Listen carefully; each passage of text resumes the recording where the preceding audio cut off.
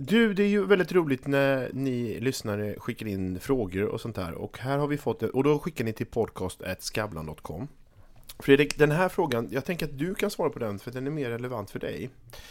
Det är en lyssnare som, John heter han, som har skrivit frågan: skulle vara tacksam för er spaning om hur framtiden kommer att se ut om David Cameron lyckas utesluta Storbritannien från EU. Kanske en ny union mellan Norge och Storbritannien. Ja, vad säger du om det, Fredrik? Vad är din tanke kring att England håller på att dra sig ur EU? Vi kan berätta då lite för... Har han kikat rätt? Ja, jag ska bara berätta för våra norska lyssnare vad EU är för någonting. Ja. Det är kol- och stålunionen som var ett fredsprojekt som startade. Ja, för mig är det ju mycket mer intressant om de hade meldt sig ut av NATO. Då skulle jag verkligen kunna svara. Ja, då hade du svarat, ja. Men nej, jag har inte så mycket att säga till detta annat än vad heter han? John. Tack för tilliten. Beklagar att jag inte lever upp till den.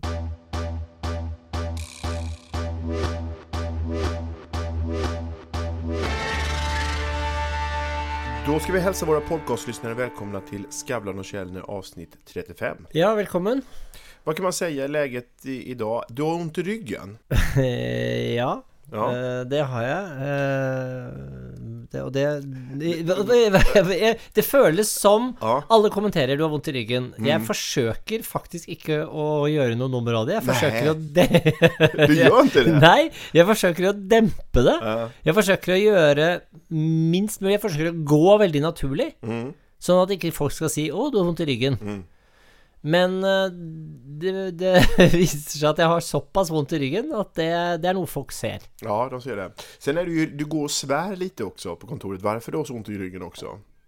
Du har ju den där förbannade sportbilen. Det är ju den som är problemet enligt dig. Det är därför du har ont i ryggen. Alltså, problemet är att jag har du har en sportbil. Det är ju väldigt jag kan verkligen lida. Men på det sättet kan jag verkligen lida med dig. Det är ju oerhört jobbigt att man har en sportbil och de är ju lite trånga och man sitter ju inte så bekvämt i dem. Nej. Alltså så det är ju fruktansvärt jobbigt för dig att du behöver... Det som är problemet med en sportbil är att när man har blivit gammal och rik nog till att köpa en sportbil så har man också en kropp som inte kommer in och ut av en sportbil. Ja.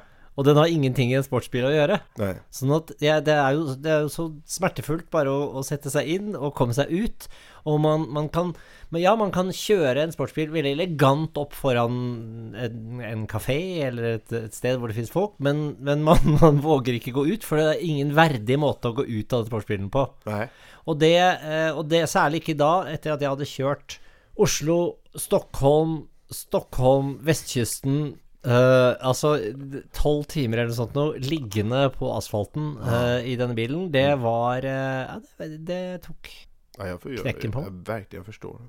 Så därför så har vi upprättat ett postgirokonto som man kan skicka in pengar och stödja Fredrik Skavlan i hans problem. Alternativt kan jag sälja sportbil. Ja. Men det kan vi ha en omröstning på. Vi ser vad folk syns. Ja. Ja. Du Niklas, jag är ju lite äldre än dig. Ja. Och jag inte men jag är lite äldre än dig och det ger mig ju det privilegiet att jag en gång ibland kan ta en lite mer sån faderlig tone. Det gör du ibland. Det har du åt mycket glädje. Du säger det, ja. Jag vet inte om det är väl både och. Du gjorde det senast bara för några... Jag vet inte vad du ska säga nu, men du gjorde det för... Är det här att jag ska fokusera? Är det du ska ta upp nu, eller vadå? Alltså, jag bara nämner... Du bara så att, jag vill bara säga, du har redan sagt en gång till mig att du tycker att jag är lite fladdrig med alla olika projekt jag håller på med. Att du må fokusera mer på det. På det, ja nu, ja. Är det du ska säga, eller? Nej, det har jag ju då sagt. Ja, men det var en annan ting som jag personligen inte är såret för.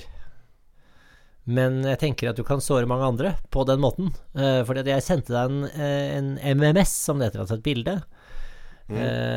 Som jeg var i en bokhandel. Jeg ser din bok stå veldig prominent utstilt i bokhandelen. Just det. Så da tar jeg et bilde som jeg da sender til deg. av den boken. Bare for å vise deg, se her liksom, så flott. Ja, jag fick ju den. Det gjorde du. Ja.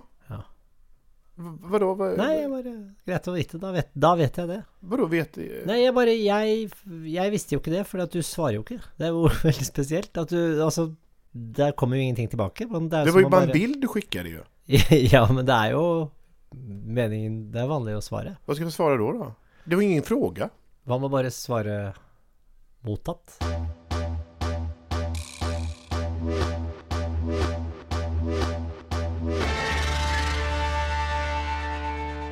Du, den här veckan slutar ju Letterman. David Letterman, kanskje USAs største talkshow-host gjennom tidene.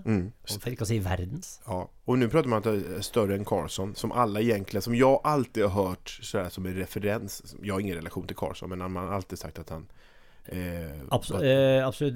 Jeg vil anbefale den herlige 2 timer dokumentaren om Johnny Carson for øvrig, som kom for et par år siden. Veldig, veldig fin og litt sørgelig dokumentar om denne ekstremt samlende personen i USA.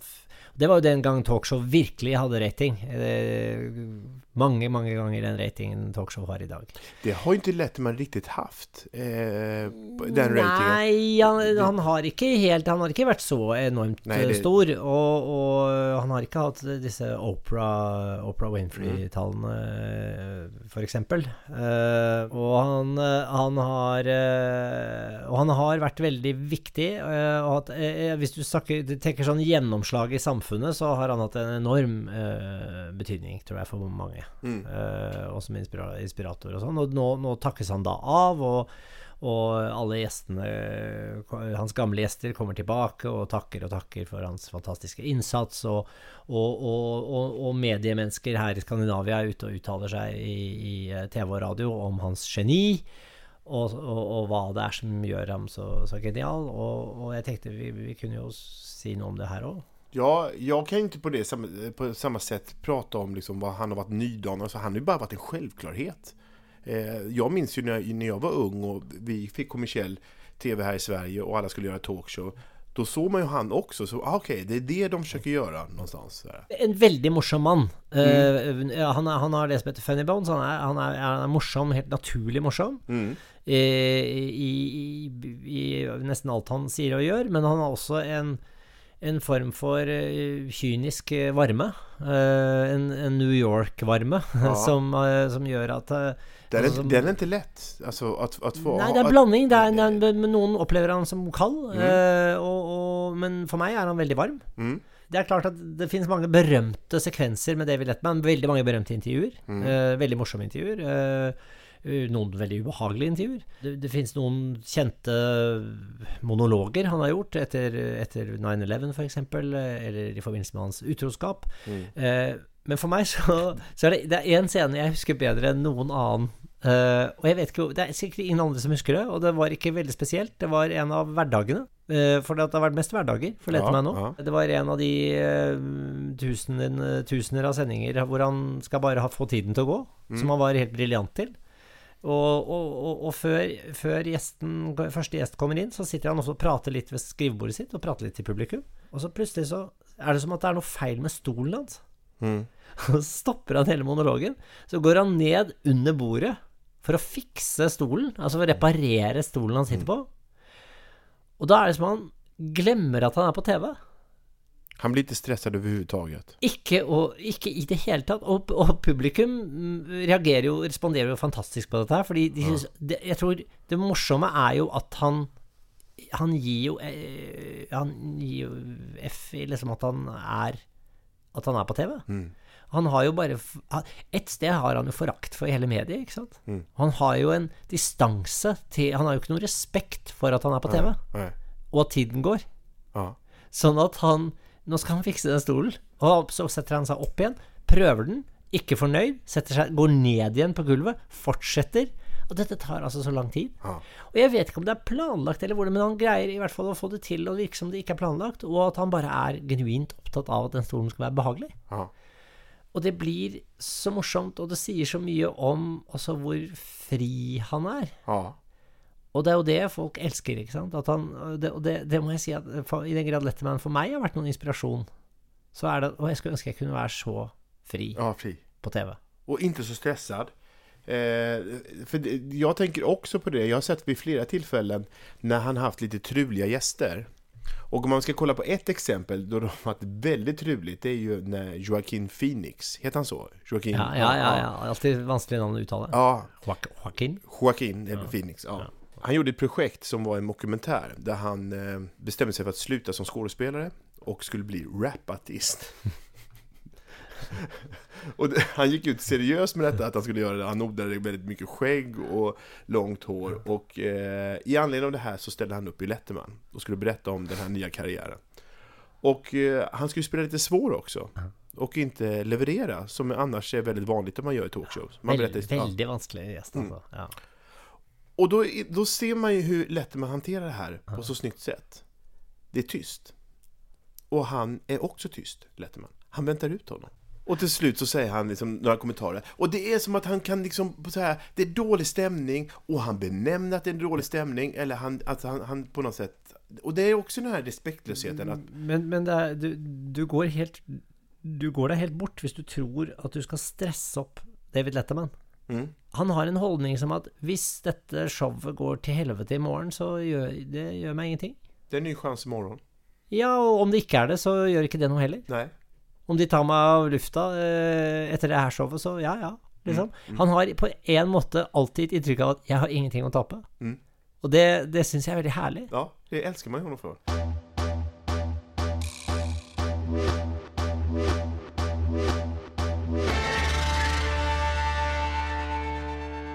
Du Niklas, apropos Letterman, vi behöver ju inte gå så långt för att snacka med en talkshow-host. Vad menar du? Nej, alltså vi har ju inte bara en här i detta rummet, vi har två. Ja, just det. Fordi alltså 1. juni har du premiär på ditt talkshow i särklass. Och det är ett stort projekt som du har hållit på med länge. Och det spelas in allerede nu till uken. Ja, alltså nästa vecka. Ja. Det är väldigt nervöst. Och om jag får återknyta lite till det vi pratade om, David Letterman. Ja. När jag upptäckte Letterman så var det ju i samband med att alla andra gjorde talkshows. Och man såg de tydliga parallellerna hela tiden. Och det är så jag gjorde en pilot en gång på en talkshow. Och det vet jag att min pappa sa det direkt så här. Men du är ju lite som han amerikanen. Jag visste direkt att det var en Letterman. Jag hade ett skrivbord och jag satt och jag skrek in gästerna på ett speciellt sätt och sådär. Och jag höll på att fingrade på skrivbordet och jag höll i penn. Du hade många sådana Letterman-fakter. Ja, och det var ingenting som jag hade studerat. Utan det sitter i liksom, han har varit en sån del av liksom talkshow-DNA någonstans. Så det sitter där. Och jag tror att det är nog det jag är mest nervös över. Att jag ska börja omedvetet imitera Letterman. Alltså detta var mitt problem då jag började att göra TV. Där jag skulle göra mitt första talkshow. Som ju är många år sedan. Då gjorde jag ju någon sån piloter först. Jag var 30 år. Eller 29 år. Och jag gjorde sån, hållit på länge och skulle göra såna piloter, testet. Och då var problemet att jag blev en annan person av uppdraget. Ja, just det. Jag blev en slags skuespiller som skulle spela en talkshow-vert. Ja. Förstår du? Det ser man ju alltid. Det är väldigt avslörande när man ser kända norska eller svenska skuespillere skulle spela en känd programledare i en tv-serie, alltså en krim eller sån, så ser det sån. Ja, nu spelar Sven Nordin programledare. Alltså då kändes det väldigt som att det är spilt. Ja. Och lite sån blev det också, alltså inte med Sven Nordin är en fin han, men du förstår vad jag menar. Ja, förlåt, nu börjar jag tänka på något annat. Alltså, Sven Nordin är ju han är ju den mest anonyma kända skådespelaren i Sverige. Han är ju med i alla svenska filmer. Ja, det är helt riktigt. Jag tror han är den mest, alltså av norske skuespillere så må han være den mest brukte I Sverige. Jag kommer ihåg julas, då tror jag såg 3 serier eller filmer eller någonting med Sven Nordin. Altså for de som ikke kommer ihåg da, eller husker hvem Sven Nordin alle nordmenn vet han veldig folkekjær I Norge. Ja, men grejen är att alla svenskar vet också om det. Men men da må vi bare si hvem det så de vet ikke på navnet, gjør de det? Nej, de vet inte det. Och jag tror inte du kan beskriva honom heller för att han pratar perfekt svenska också. Ja, det är så att alla bara tror att det är vi har fått en ny svensk skådis. Ja, men han spiller hva det han spiller? Det finansminister han spiller I den der Et øga rødt, eller hva den heter, en serien som gikk nå I julen? Et øga rødt? Nei, Blå øgon het den. Ja, just det. Kanskje jeg forveksler med en annen titel. Blå øgon. Ja. Der spiller han, tror jeg, altså statsråden. Ja, just det. Og han hvorfor kom vi inn på han? Jo, jeg brukte han som eksempel. Förlåt, vi kom lite utanför ämnet. Ja, men det var hyggelig at du gjorde det. Det var fint at du gjorde det, fordi at vi må gi litt heder til Sven Nordin. Ja, verkligen. Som har kommet seg over grensen, og som gjør det veldig bra I Sverige, og som synes jeg altså utrolig bra skuespiller. Han har gjort fantastiske ting på scenen I Norge. Og fortjener veldig den oppmerksomheten han får her. Men altså nå, og jeg var kanskje litt slem da jeg brukte det som eksempel på en utroverdig programleder. Jeg tror ikke han har spilt programleder I gang. Nei. Men det som jeg synes om jeg ser en skuespiller spille programleder eller journalist eller sånn, så ser jeg veldig ofte bare skuespilleren, om du skjønner. Ja, jeg forstår, precis. Du forstår hva jeg mener? Ja. Og sånn ble jeg også på de testene mine. Jeg ble en som skulle spille en program, for det var som at jeg hadde fått et oppdrag at nå skal du være programleder. Da begynte jeg sånn med sånn penn og så, og der har nok Letterman vært veldig formende for hvordan man, nå er jeg talkshow-host, da skal jeg være sånn. Og det kanskje alltid, det jo alltid en utfordring der å finne ut hvem jeg I det rommet, og finne liksom sin egen person da. For det nok en forventning til en talkshow-host. Ja, og det det jeg kjenner at jeg ikke riktigt vet än. Men det har jag en vecka på mig att finna ut. Det en väldigt krevende uke for Niklas. Ja. Men ja, altså hva kan jeg si? Du får bare prøve å være deg selv. Ja, men det är ju det lättaste. Det är ju alltid rådet någon säger så här, hur ska jag göra det här? Inte var det själv. Ja, jag vet det. Men samtidigt så det är ju det man brottas med. Act naturally, ja. Act naturally. Men nei, men det vanskelig. Det jeg spent på. Du skal jo, altså, jeg må bare si litt grann, nå føles det litt feil da å promotere dette I særklass her nå, fordi vi fikk så mye ros på Twitter denne uken for at vi den eneste podcasten som ikke skal promotere en masse greier hele tiden. Nei, precis. Men jeg skal promotere likevel. Ja. Og det altså et talkshow med 3 gjester I hvert program. Du programleder, og det sendes ikke på TV. Nei. Fordi I denne redaksjonen, som jo sitter da 2 kontorer bortenfor min redaksjon, så anser man TV for å tilhøre fortiden. Det passé. TV så 2014. Exakt. Sånn at dere har bestemt dere da for å selge inn dette her til et slags nettverk av aviskanaler. Fortell litt om det. Ja, precis. Alltså det är olika dagstidningar, lokaltidningar kan man säga. Regionstidningar? Ja, lokal heter det. Heter det region I Norge? Ja, kanske. Ja, region. Lite stora lokaltidningar. Ja. Det är ungefär som Moss dagstidning. Om man går in på om man skulle vara I Norge till exempel så skulle man kunna gå in på Moss den dagstidningens hemsida och där finns en spelare och där kan man se talkshow. Ja, och så må jag bara säga så för nå fick du det att höras väldigt väldigt lite ut. Alltså väldigt fnuttig. Eller vad alltså nej, men det är inte sånn at du bare gjør Moss TV liksom. Nej. Ja, det är Stavanger också. Nämligen, det är ju... Och här i Sverige så är det Uppsala Nya Tidning, det är Östgötakorrespondenten, det är Norrländska Socialdemokraten, Norrköpings över hela landet. Och Visby tidningen så att det är massa olika tidningar. Så tillsammans så är ju detta här jättestort. Och det blir väldigt spännande, ett nytt show varje vecka. Och jag har en egen reporter också. Han ska vi fortelle mer om i nästa podcast. Ja, det får vi göra. Det gleder jeg meg til å gjøre, for han er din Niklas. Ja, exakt. Men han är väldigt, väldigt annorledes. Ja, men jag vill annorlunda dig, är jag inte det? Ja. Jag vill annorlunda dig. Jo, men han är väldigt han är också väldigt annorledes type reporter än det du har varit hos mig.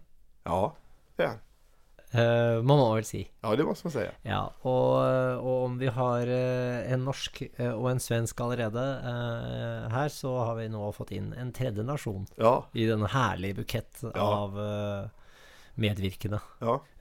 Bra, flere ting. Ska vi inte nämna vilken det sparar vi på, menar du, vilken nation han kommer ifrån? Jag følte att det var ett spännings jag förstår, en cliffhanger som jag ville bara tydliggöra att det var en cliffhanger. Så att det någon trodde så att en cliffhanger, och det är ett ord han ville förstå. Han förstår det. Nämligen. Du, bara innan vi fortsätter, jag var tvungen att bara googla fram här vilka filmer han var med i, Sven Nordin. Alltså jag råkade se alla samtidigt. Lyssna här. Alltså filmer nå nylig liksom, så ja. Blå ögon gick i vintras. TV-serie, ja. Viva Hate gick också i vintras. TV-serie, ja. Gentleman som hade premiär i senhöstas. Nej, nu tidigt i vintras också. Vintras. Filmen, ja. Call Girl. Det är en gammal film. Men inte så gammal? Nej, den är 2-3 år gammal. Men jag råkade se den i vintras. En fin att dö för. Också en äldre film som jag såg på Netflix i vintras. Så att, sen såg jag Wallander också. Och sen så råkade jag se lite av Lillehammer. Så jag fick en sån rejäl Sven Nordin-dos. Det var därför jag reagerade som jag gjorde. Ja, men när du först är tillbaka på Sven Nordin, jag bara nämner en ting till med han, för att han har varit med ganska länge. Och han gjorde väldigt ofta var han gäst i mitt gamla norska talkshow. Och då och en gång så hade vi en sån meningsmåling, alltså som mätning ute i publikum, med olika spørsmål da, masse til publikum, vad de syns om programmet, och vad de likte och vad de inte likte och sånt. Och då var det två ting vi var väldigt upptatt av. Det var vem var deras favoritgäst, men så var vi också väldigt upptatt av att finna ut om de likte att jag hade skägg eller inte. Ja, just det. Och då hade jag har inte fortalt det før. Nej. Men det greia var att jag hade gjort en halv säsong med skägg. För jag brukar ha skägg om sommaren. Ja. Och då hade jag gjort en halv säsong. Jag kan ju säga att nu för våra lyssnare att du har skägg just nu också. Ja. För då är det ingen som ser mig. Nej. Så, vi kan ta en bild på dig och mig, så får man se dig i skägg som vi lägger ut på Instagram. Ja, kan vi göra det på. Men jag syns då att jag var ganska fin med skägg. Så jag tänkte jag har ett skägg på TV. Och detta jag har prövat det igen senare också här i Sverige. Det som skedde var att det var alltså 65% eller något sånt nu, som sa i den målningen, så var det ett spørsmål da, skal Fredrik ha skjegg eller ikke? 65% sier vekk med skjegget, bort med skjegget. 65% i den mätningen likte ikke skjegget. Og hvilken gjest liker du best i studio hos Fredrik? Nummer 1, Sven Nordin. Ja. Fredagen etter satt jeg nybarbert, nyrakad och intervjuet Sven Nordin. Du, det var allt för den här veckan. Det var det. Ja, det finns inte mycket mer att säga. Nej, jag kände att nu ska jag försöka att få till en liten härlig jag skulle toppe dig. Ja. Sånn att inte du skulle få avslutat programmet alene. Det känns så unaturligt nå. Jag känner lite att nå som du har fått ditt eget talkshow. Ja. Så ska jag ska inte la deg overta programlederrollen i denne podden også. Nej, det tycker jag må kjempe litt for min plass her nå, kjenner jeg. Jag förstår. Då ska du få säga det sista ordet då. Tack för det.